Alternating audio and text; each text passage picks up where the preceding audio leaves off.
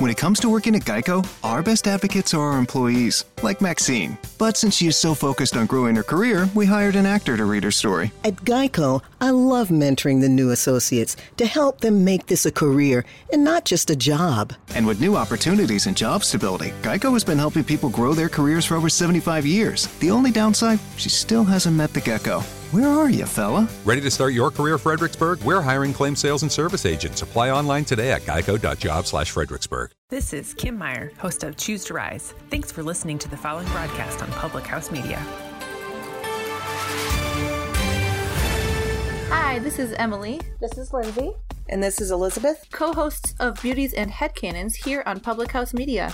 Thanks for listening to the following broadcast on Public House Media. Once you are done with this episode, we hope you'll come check out our show, Beauties and Headcanons, where we talk nerdy to you about fandoms, fan fiction, and all pop culture for nerds that you can think of. A new show comes out every Friday. Don't forget to subscribe on iTunes so you never miss an episode of Beauties and Headcanons. Thanks again for checking out the following broadcast on Public House Media.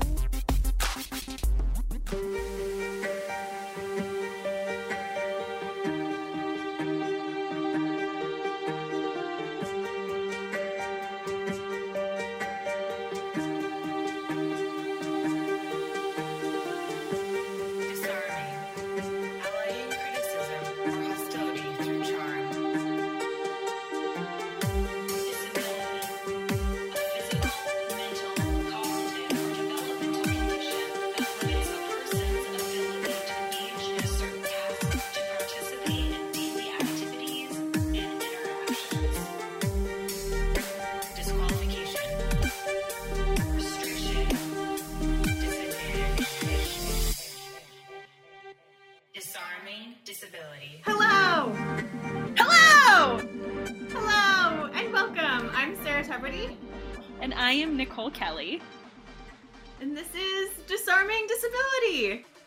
You have made it to the very last episode of season 1. What? Yeah. We're so excited. Oh my gosh, it has been such a wild adventure and such a wild ride, and I'm so happy and excited, and we've met so many amazing individuals, and I've thought about so many different things and in so many different contexts and lenses that I had no idea of before. So even in this, knowing our outline, knowing the questions that we wanted to ask, it's just been really, really eye-opening hearing some of the answers, and then in just sort of like the level of thought and discussion having afterwards. So I've grown so much as a human, and I've become so much more proud of myself and who I am and where I came from. So I'm just really thankful for that. So thank you for being here and helping us. I hope you've felt similar feelings too, and that level of connection. So I'm just so thankful to be here and be a part of this, and that you guys are too. So thanks. Yeah, I echo everything you just said, so I won't even add on to that because you said it so lovely. It's cool. And thinking back, right before we started recording, Sarah and I were kind of going over some of the things that we felt like we best learned. And there were so many that we were talking about and thinking through. And I think if we're going back to the very beginning of the season, we wanted intentionally to lay kind of the basic groundwork of what disability was and what our history was. And for me, a huge part of pride and knowing who you are is making the choice to connect to that culture. And a part of that choice to connect to the culture is understanding what your history is. So for me, still, I think the episode where we really ran through quickly with Adam Ballard what our history was. Again, it was just the basics, but just that groundwork of understanding those people and hearing those names probably was my favorite part of this season, honestly. Yeah. Yeah. Well, it's important to know, and even looking up people from when we put that on our social media and just sort of Googling and reading more so about their bios. I know we learned a brief bit of what Adam had shared with us. But then even like writing up their profiles was just so powerful to see that like, this is this person, this is this person's face, and this is what this person was doing in this particular time. And just being so proud of them for taking those steps forward and for creating that change and creating policy. And now curb cuts are things that exist. Where that wasn't something that existed before. And I know that that's one small thing. However, our culture has shifted in a way to be able to have that be the norm, and know that that comes from a place not that long ago. And the people who are leading that are still, some of them are still alive today, and just really powerful to see that and hear that and know how loudly they were yelling at that time, and just so thankful for the work that they have done, and to know that we are connected to that that's part of our history and our legacy too. And I'm just so thankful. Totally. I mean, I think what you kind of were ending with there has been a huge cool thing in my world, where I understand that the people who really, really, truly led these big civil rights changes, they are still alive. They are hugely still leaders in the disability community. So that's so cool. That's so cool that we have the opportunity to literally meet these leaders. These are the head leaders who will be like, when this goes in history books, because we're going to make it be in history. Yes, that's the thing. If that's one thing that happens before I leave this planet, I need to be a part of that. Some degree that needs to happen before I leave this earth, is that our disability history needs to be in our textbooks so that everybody's learning that. Well, but also you kind of mentioned curb cuts being a small change, but I think that's good perspective. Like, any little thing that feels little is a piece of the larger puzzle, and really is a big step. So I think perspective wise, that's a good way to look at it, is that, you know, even if we are helping move the dial forward even just a little bit, that is progress. And if we get to be a part of that, how cool that we get to be a part of that. I'm so excited by that. Yes. And I think it comes back to that, if we make things accessible for people with disabilities, we also make things accessible for everyone else, and that everyone else can benefit from them. And it's not necessarily like, oh, we have to do this special thing for this person because blah, blah, blah, blah, blah, blah. Like, no, if we're making things accessible, we're making things accessible, and that's it for all people of different everything to be able to be a part of it. And this makes me think too, for this summer, I'm building a website. So I was looking at how to make websites accessible, and that lots of different people who can be able to interact with the website so that they're able to access it. And I was reading this research article that really said that accessible websites are more beneficial to people who don't necessarily need them, and that people who didn't identify as having any type of particular disability but was still interacting with an accessible website, like, found the information they were asked to find to faster. They were able to like see the different content and click on them. They felt that it was easier to navigate all the different buttons and stuff. And it's just like, duh, because they're accessible. So everyone can be able to get the things they need to more efficiently and more effectively if things are just acceptable. So we just need to make them accessible. Done, period, end of story. Right? Everything should be universal to design. It just should be. Websites should be. Also everyone else. Yeah, literally everybody. And there is a majority of the population who does understand that. So hopefully we are moving in a direction where that is what's happening. Yeah, I don't know. Sarah, what do you feel like is one of the biggest things you've learned through the past 12 episodes that we've had together? So many wonderful episodes. I am really going to circle back to the media episodes and that section, because I think a lot of the work that I'm doing for my capstone project too is focused on stigma, and that I'm building a resource that's a website, that goes back to that, to help support parents of children that have congenital indifferences.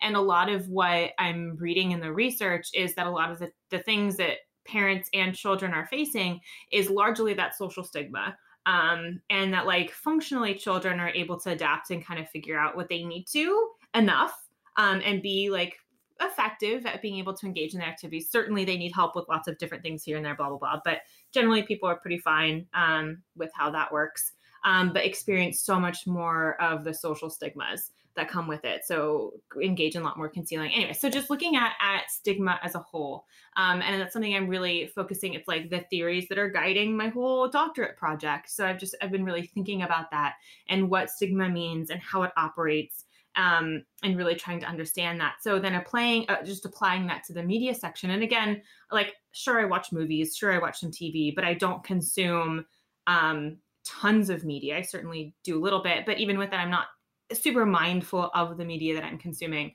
So hearing that whole section was just like really brought a lot of that to light, because I don't know I don't know actors' names. I don't know like theory of how to write a movie. Like I literally can't speak any of media language. I was in a play when I was 12. I did fabulous, but like I just don't know, all the details of that world as intimately as I know details of other worlds. So I just keep thinking that, like, as a media consumer, what we're seeing in film and TV and social media, whatever, like we're consuming these messages, and with that, these messages are teaching us how to interact with the world, right? Or largely we're seeing that, like, this is how we're learning how to do lots of different types of things. And so I just keep thinking of like social scripts and things like that. And just how important it is that things are being portrayed. And I feel a lot of what media is are written to be stories so that we watch them. So I watched $1 Million Baby, but that sort of came from the conversation with Lawrence. And it was really fascinating because I know, like, he told us what happens in the story. So like I knew what was going to happen in the story, but I'm still bawling on the airplane as I'm watching this. I was not working it. I was non-revving. But I'm just like bawling watching $1 Million Baby. And then just thinking that, like, yes, people are clapping at the end, and just like, and just hearing all of the conversation that we had after that movie, and then watching the movie and just knowing how important it was that this is not the messaging. And it was like interesting, even when she is at the rehab center, and being an occupational therapist, like one of my potential roles could be helping her and providing various occupational therapies to the main character while she's at this rehab facility, because she had a C2, C1 complete spinal cord injury. And she's in a wheelchair, and she's being viewed as being very dependent, right? And it took like 5 individuals to like pick her up off the bed and put her in the chair. And I was like, come on. We don't need that many people to help with this. And then there was like very little mention, because she can still engage with lots of things in her life and in her world. And so when I'm sitting there seeing her in the wheelchair, I'm like, you can get her sip and puff wheelchair. Like, she's able to, like, she needs oxygen being pumped into her lungs, but she still is able to produce speech. So there's some sort of air movement that can happen there. So she can be able to start taking control of her environment if you give her a sip and puff wheelchair, or any of these types of things. And that was mentioned like very little. Like none of this, like, how can we create this really meaningful life after having this injury? There wasn't any of that. The whole messaging of the story was like, all I needed to do was give my chance to be at the title, and I had that chance, and now I'm done and I can die.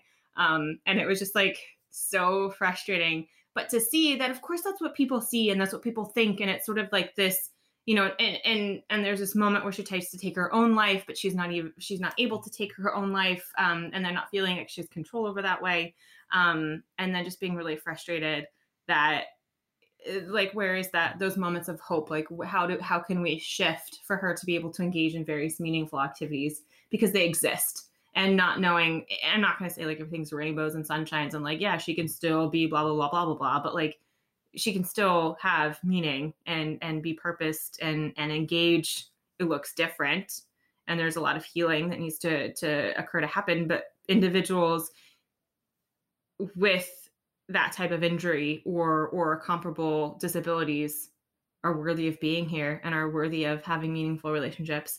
And if we're writing these in our stories and this is what we're learning and this is what we're teaching ourselves, it just makes me so mad. Yeah, I still to this day haven't watched it, and I don't know. I don't know that I actually could watch $1 Million Baby. So if you missed our media episode with Lawrence Carter Long, he was sharing with us that $1 Million Baby was his aha moment of, holy crap, I'm in a movie theater where people are cheering for the fact that this woman who now has a disability is killed at the end of the movie. People think that's good. And that's when his light bulb turned on, and he was like, the way in which we give the messaging on disability is all wrong. And that's how he got active. And it truly is, it's that, what am I trying to say? It's that, it's almost like the subliminal messaging. You don't realize that is the messaging that you're receiving if you're outside of the world, right? So there's tons of messaging that we're receiving every day about whether it be mental illness or whether it be about disability or whether it be about rape culture or, whatever it is, unless you are an expert and within the world, who knows if that is the correct messaging that you're actually receiving, which then I feel ties directly into the conversations that we just had with our advocates who were expressing and explaining that, you have to have the person who is inside the community experiencing that in order to get the messaging right. And you have to be able to create that space for that person. But unless you're creating that space and holding up the messaging that's true, what you're doing is actually hurting a community and not helping it. Right. Absolutely. So yeah, I just feel like it all ties together, but also I still don't think that I think $1 Million Baby would make me furious. So I really don't think I could ever watch it. Yeah, well, and especially now having this level of thought and conversation reflection on it, like I get it, I understand, and it made me angry. I knew it was gonna make me, but again, I'm bawling. Like, and I cry in movies sometimes, but I'm not like, anyway, whatever, sure. No, I'm just saying that back. I cry in movies, whatever, fine. And I was gonna say, like, I'm not gonna cry that much. And I was like, no, I cry in movies. We're gonna, fine. But like, I knew it was gonna happen. I knew how it was gonna happen. I knew all the details of it. So it's nothing that was surprising, but I'm still just like bawling and just became really angry. And I think in that in general, I'm finally getting annoyed. And I think maybe this is just like the approach of 30, is that I'm just getting like fed up and annoyed with like dumb stuff in my life that I don't want to have to put up with anymore.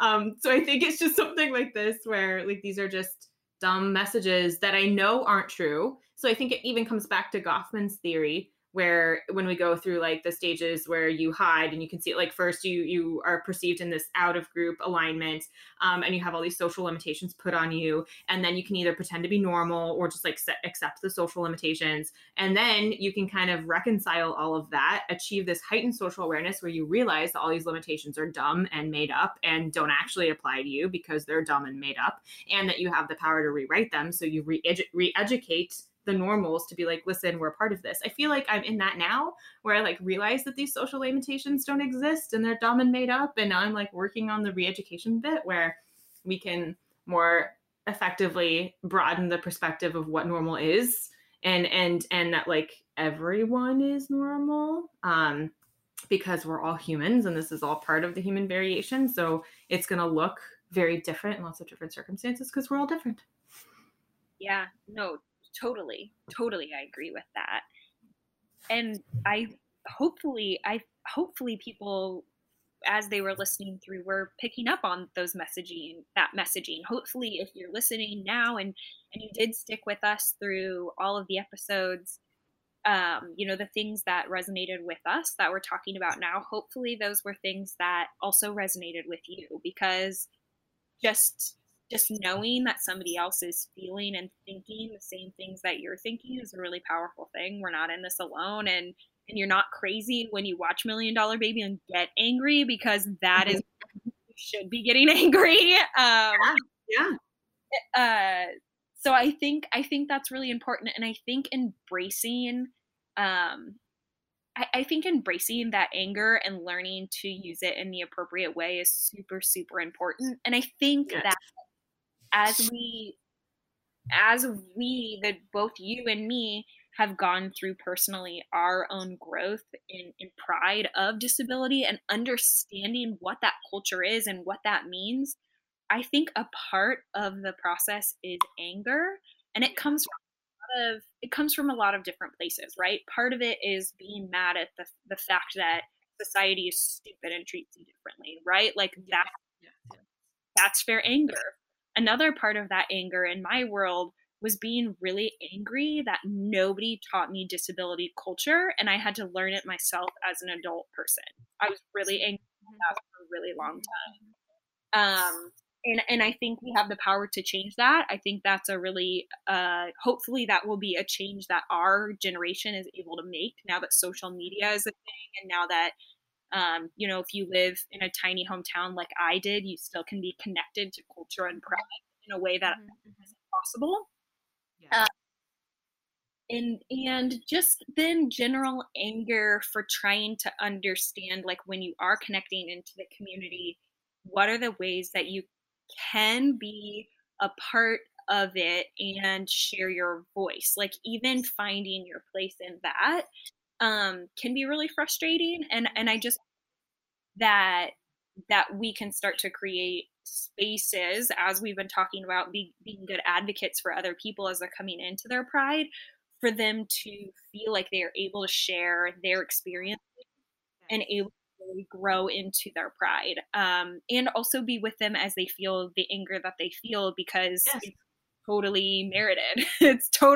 That's real. You should be angry. I really appreciate that you brought up the point in people navigating where they want to share their voice and how they want to share their voice. And I know that it's really exciting to be a part of disability and to feel like you found your people, but then sometimes that's really big and really overwhelming, and you look at all these individuals and you're like, oh, well, I'm not like this athlete that does this, and I'm not this like blah blah blah that does this. Like, you don't have to be a person that does this. Like, finding that space and what works for you. Like, you and I started this podcast. Great. If podcasting works for people, like, start a podcast. We need more podcasts talking about this. But if podcasting is like totally not your thing, then like, don't do that. Like, dance or write or cook or anything. Run. I don't know. Just whatever is sort of that way that people want to communicate. That's absolutely, like, find the platform that makes sense to you and find the messaging that makes sense to you. Sometimes really people like really like motivational type videos or messages. Other people like really funny messages. Other people like really hard conversation messages, whatever. Like, there's lots of different avenues. And I think it was really, I think it's really easy to see all of these different people and be like, oh, well, I'm not a model, so I can't be a part of this community, or I'm not a whatever, like a runner, so I can't be a part of this community, or I don't have like a thing that I need to be and whatever. But it doesn't matter. Like, we need you and we want you, because we need all of our voices. And we essentially are saying underlying very similar messages, and to include us in part of larger society. But we need you and we want you. And please, like, whatever platform works and makes the most sense to you and really speaks to your truths, like, embrace that. And if it's a podcast, like, please, we need more podcasts or whatever. Like, don't feel that you can't do it because it's like, oh, well, that's Sarah and Nikki and that's something that they're doing. Like, oh, we need you. We want you. Start them, please. We need our voices to be so loud and take over.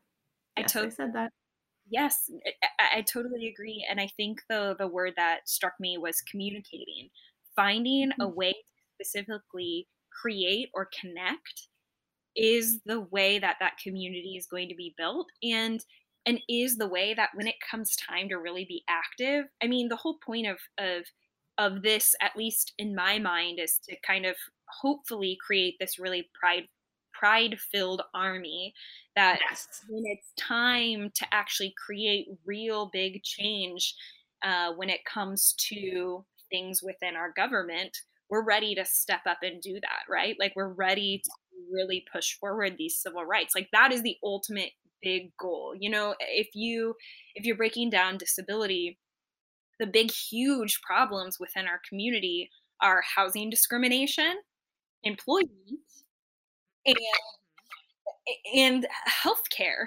Those are the big three things that are civil rights that really have to be addressed. And there are going to be opportunities that come up for us to be able to stand up, and will be available for us to really share our voice. And the more voices that we have in that, the more ways we can encourage one another and be there for one another. That's only going to make the impact of when these real opportunities show up for us to create real lasting change. That's, we're building into those moments, those big life-changing moments. And so I guess that was my really long way of saying, yes, like, please create, and please find the community, and please communicate what you are feeling. Even if that is a lot of anger right now, we need you to feel those feelings, because that means you're doing your homework to find your pride. And hell yeah, good for you. We want you to do that. Yes, get mad. Get mad. Man. But also, like, being intelligent and intentional and tactful in the way that you're being mad. Yeah, no, I agree. You can channel your angry energy to empower other people or to tear people down. There's two choices, right? You are either attacking someone or you are educating and empowering them. There's no there for I see the world very black and white, Sarah. There's no gray area for me. So like that's just the way it is. Things are either right or wrong. And that's also the way that you go about making a correction also has to be tactful, because if it's not, then you're just creating damage in a way that's for a community. That's true. Yep. True. Well, and then if people feel attacked, then they get defensive and no one's listening to anything if we're all got our egos that we're wandering about and trying to protect and all of those different things. So that's a whole other beast there. But yes, getting angry enough and channeling it in positive ways to get you fired up. Yes, in your belly, all those things. Which is good. I like this. Let's go back to this concept of black and white, because I feel like that's a thing that we want to sort of delve into a little bit. I know myself growing up, very like type A personality and wanting to do lots of different things. And I studied science in school. And so I'm very like, this is math. And I like formulas and all those different types of things. But I've learned to live in the gray because the world is gray. So now my world is very gray. But I'd like to see a little bit more if you want to sort of talk a little bit about that black and white over there. Yeah. So another big lesson that I am still really working on processing through was with our awesome expert, Patrick. He talked specifically about being advocates for mental health. And he was such a funny, cool dude to chat with. And he has so much to say, just so cool. But he was really real about the fact that if you want to create real change, that's only going to happen when you are personally interacting, sharing your time, sharing your energy, sharing your life one-on-one with another person. You can make charts and graphs and data all day long to try to educate people and hand out flyers about it. But unless you can tie it to some sort of context and some sort of personal experience, most people are not going to hear that. And we're care. And that, me being such a black and white person, was really hard for me to hear, and yet at the same time really good for me to hear. So I've just been processing through, the way in which to still use the data and numbers, because obviously that is still important, but the way to intermix and interact with people in a way where I can have both, and I can be sharing my personal story. And I feel like I'm always pretty open to share that with people, but it really, that hard truth coming from somebody who all he does all day long is research and data and numbers, like that is what he does all day long.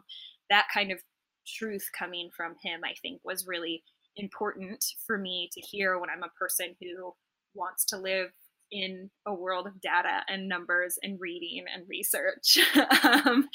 So I think it's a really good positive thing. But yet again, I'm still processing through it. So more to come as I continue to process that. I see it as like a different focus or a different lens or like a different coloring to it. Because I feel that the way that you're approaching the world, like, yes, absolutely, this is what you need to know. This is what you like to do. This is how, yes, like we need research and number and data and all of those. But I feel that the like connecting it to a person and sharing your story is almost that like different, like the different flavor or the different like sauce or the different, I'm clearly lacking the word for this because I'm just throwing up lots of other stuff in between. But I'm just thinking of that, like that this is kind of how it gets colored or shaded or just a different way of presenting that particular set of information. I think honestly, part of why that's hard for me is because in my life, in being a public figure, so many times over and over and over again, I've experienced being specifically inspiration porn, which is just hurtful not only to me, but to the community. And so I see my story in many cases, it's been almost more hurtful than helpful. And so I think I've gone the opposite direction of that in order to almost overcorrect.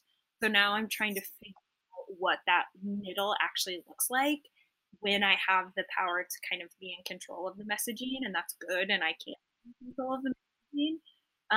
So yeah, I think that's also a part of it that maybe I hadn't really connected until right now in this moment. Yeah. Hey, I like it. I like it. That's what we're here for. That's what we're about.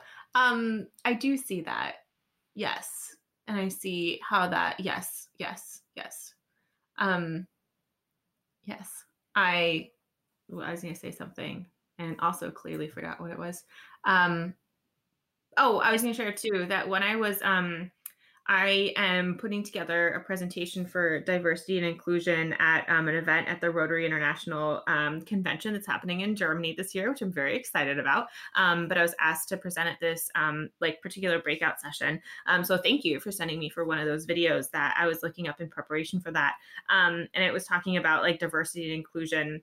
And there was this messaging on there where I forget the woman who was the researcher that was presenting it, but she was talking about this again, almost like Goffman's in group and out of group, and how that the people that we see as being a part of our group are fine and okay and have good characteristics associated with them. We have positive messaging to those people. And there's the people who are not in our group and they are different people. And they have different things associated with them that may or may not be positive. And it was just talking about how important it is to consistently like challenge our assumptions and have ourselves be open and aware to that, and how we can then build that connection to then see that these people that we have put in an out of group really are welcoming to our in group. So I almost see that as a conversation that you're having too, is like, how can we create this personal connection? Because again, that's where I'm going to challenge my stigmas, or the other person viewing me is going to challenge their stigmas, and how we can create positive change just by building these connections.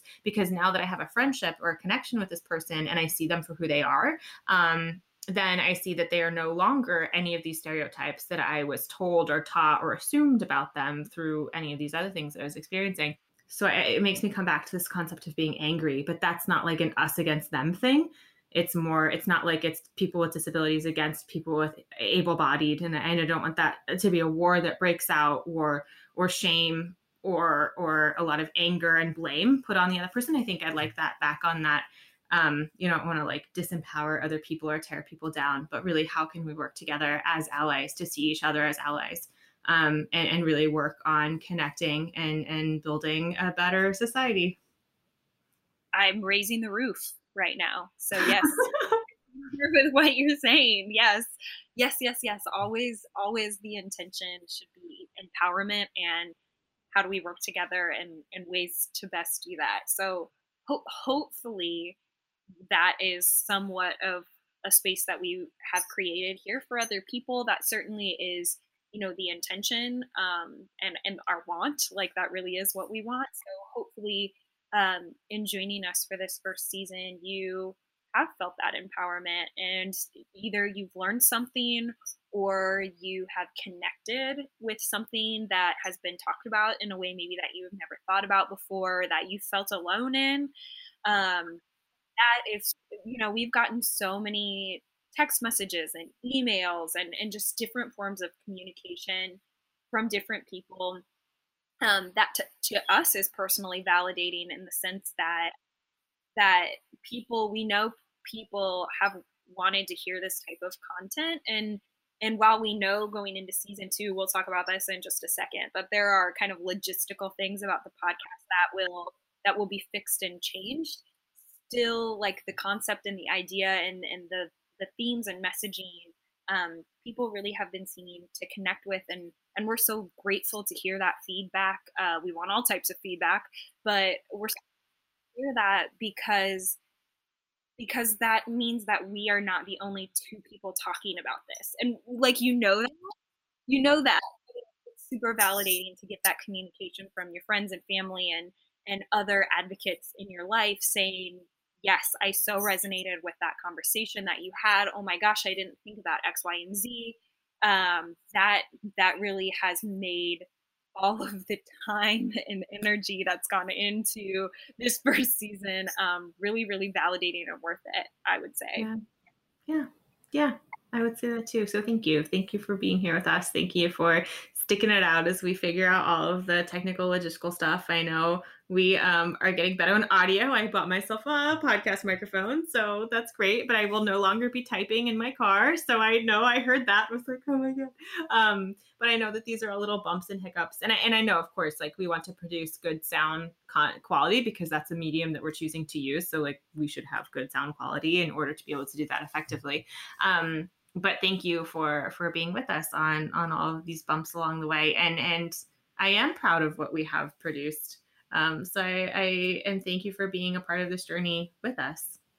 Yeah, totally. I mean, we definitely, Sarah and I have been in what I'm calling like survival mode, where we just are really working through the first season. So there have been, we kind of talked about this a couple of episodes ago, but as we are going in real time, we're making all of these kinds of notes of things that we know that we actively want to change, and we know that we actively want to fix. And it's just a matter of taking the time to sit down and dedicate the time to this. So really, we just really knew that we wanted to get started, and the only way to learn was to kind of push this little birdie off the cliff and make it fly a little bit. So just so you know what to expect going forward, we are taking a summer break, and Sarah's gonna graduate. The next time we talk to her, she's gonna be full grad. Yes, I'm so excited.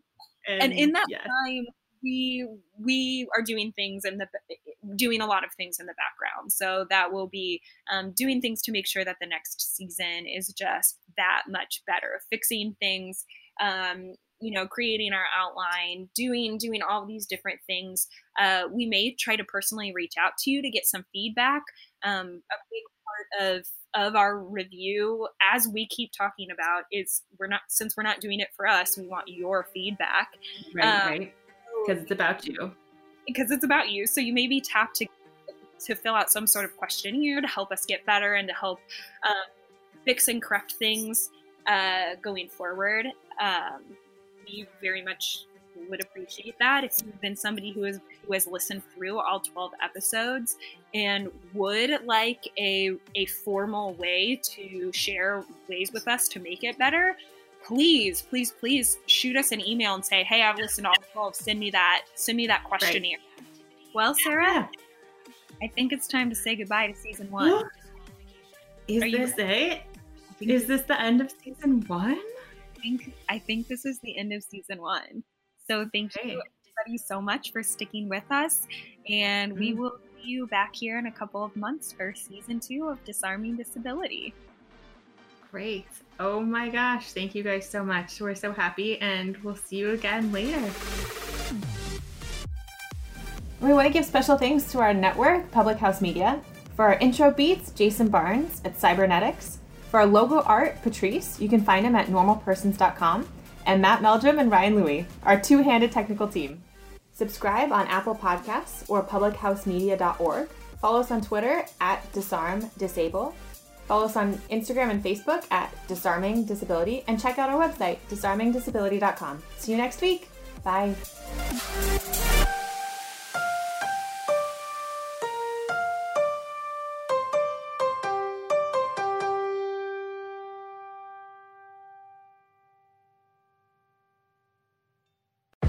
Virginia, William Hill, America's #1 sports book, is now here. And we have a special 2021 offer to help you bet on all your favorite sports risk-free. Download the William Hill Sportsbook app, and when you sign up, you can get started with a risk-free bet of up to $2,021. Use promo code RADIORF. Terms and conditions apply. 21 plus only. Gambling problem? Call, text, or chat our confidential and toll-free helpline at 1-888-532-3500. Let's make it interesting with William Hill Sportsbook. Your home is more connected than ever. So when one kid is schooling the competition, got it, the other is getting schooled. The mitochondria is the powerhouse of the cell. And you're streaming a webinar for work and the latest episode of your favorite show at the same time. Shh. Your Wi-Fi needs to be able to handle it. That's why Xfinity never stops working to bring you faster, more reliable Wi-Fi. So you can do it all at the same time. Xfinity, the future of awesome. Learn more at Xfinity.com.